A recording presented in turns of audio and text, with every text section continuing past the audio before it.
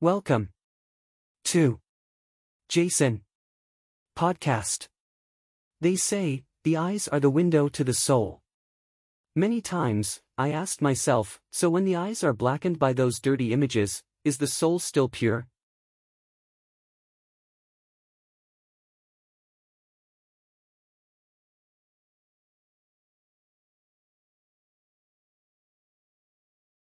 After bewilderment is a bit of inert adaptation.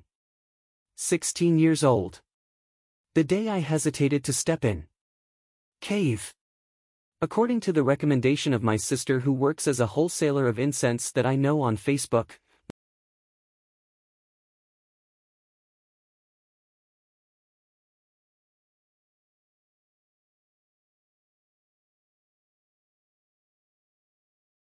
my mother looked at me from foot to head, then threw her eyes at the hidden chest looming behind a pink t-shirt with a collar.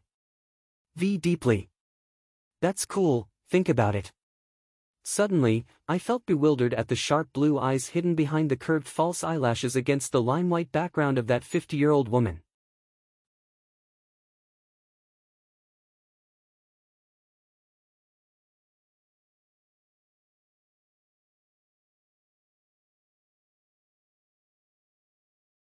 After pondering for a moment, I timidly kicked. Please help me. I rest assured. My mother ran her manicured fingers through my hair like she was plucking a string, then puckered her thick, cherry-colored lips. Anyone who comes here should not be human.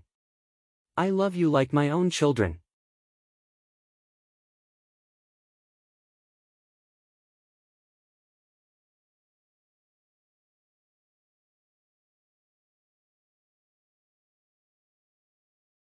I made it through the interview round as easily as chewing candy.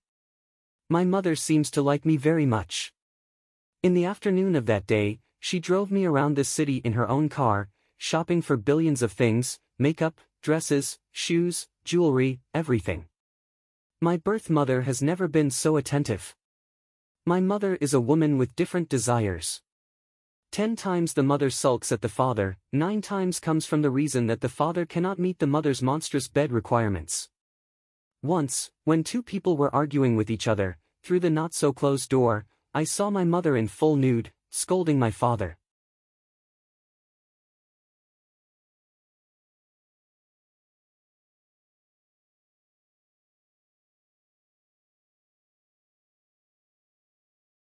You are a useless man. Or do you criticize me sporadically?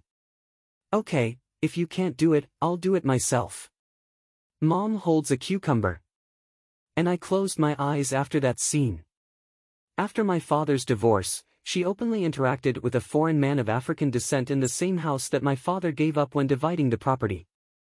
The man is muscular, tattooed vertically and horizontally, dressed in dusty clothes and fluent in Vietnamese.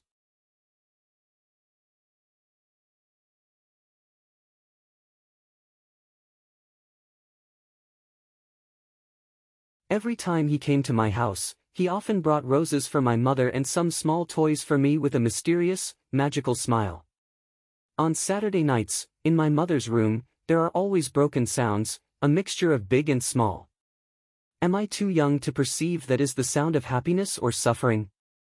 Many times standing outside the locked white door, I am curious to know what is happening in the room.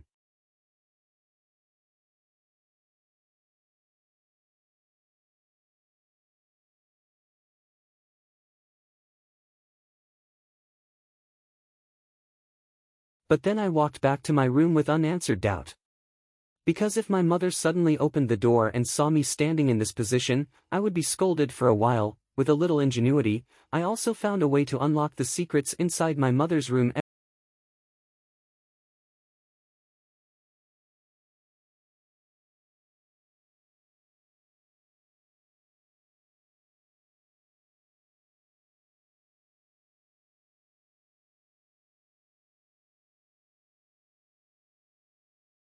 Every Saturday night. That Sunday morning, when my mother was away, I smashed a small pane of glass in the back window with a hammer. Cleaning up the glass shards and pulling back the blue curtain, I'm sure Mom wouldn't notice it. Or if Mom finds out, I'll blame the kids next door playing soccer and accidentally breaking it.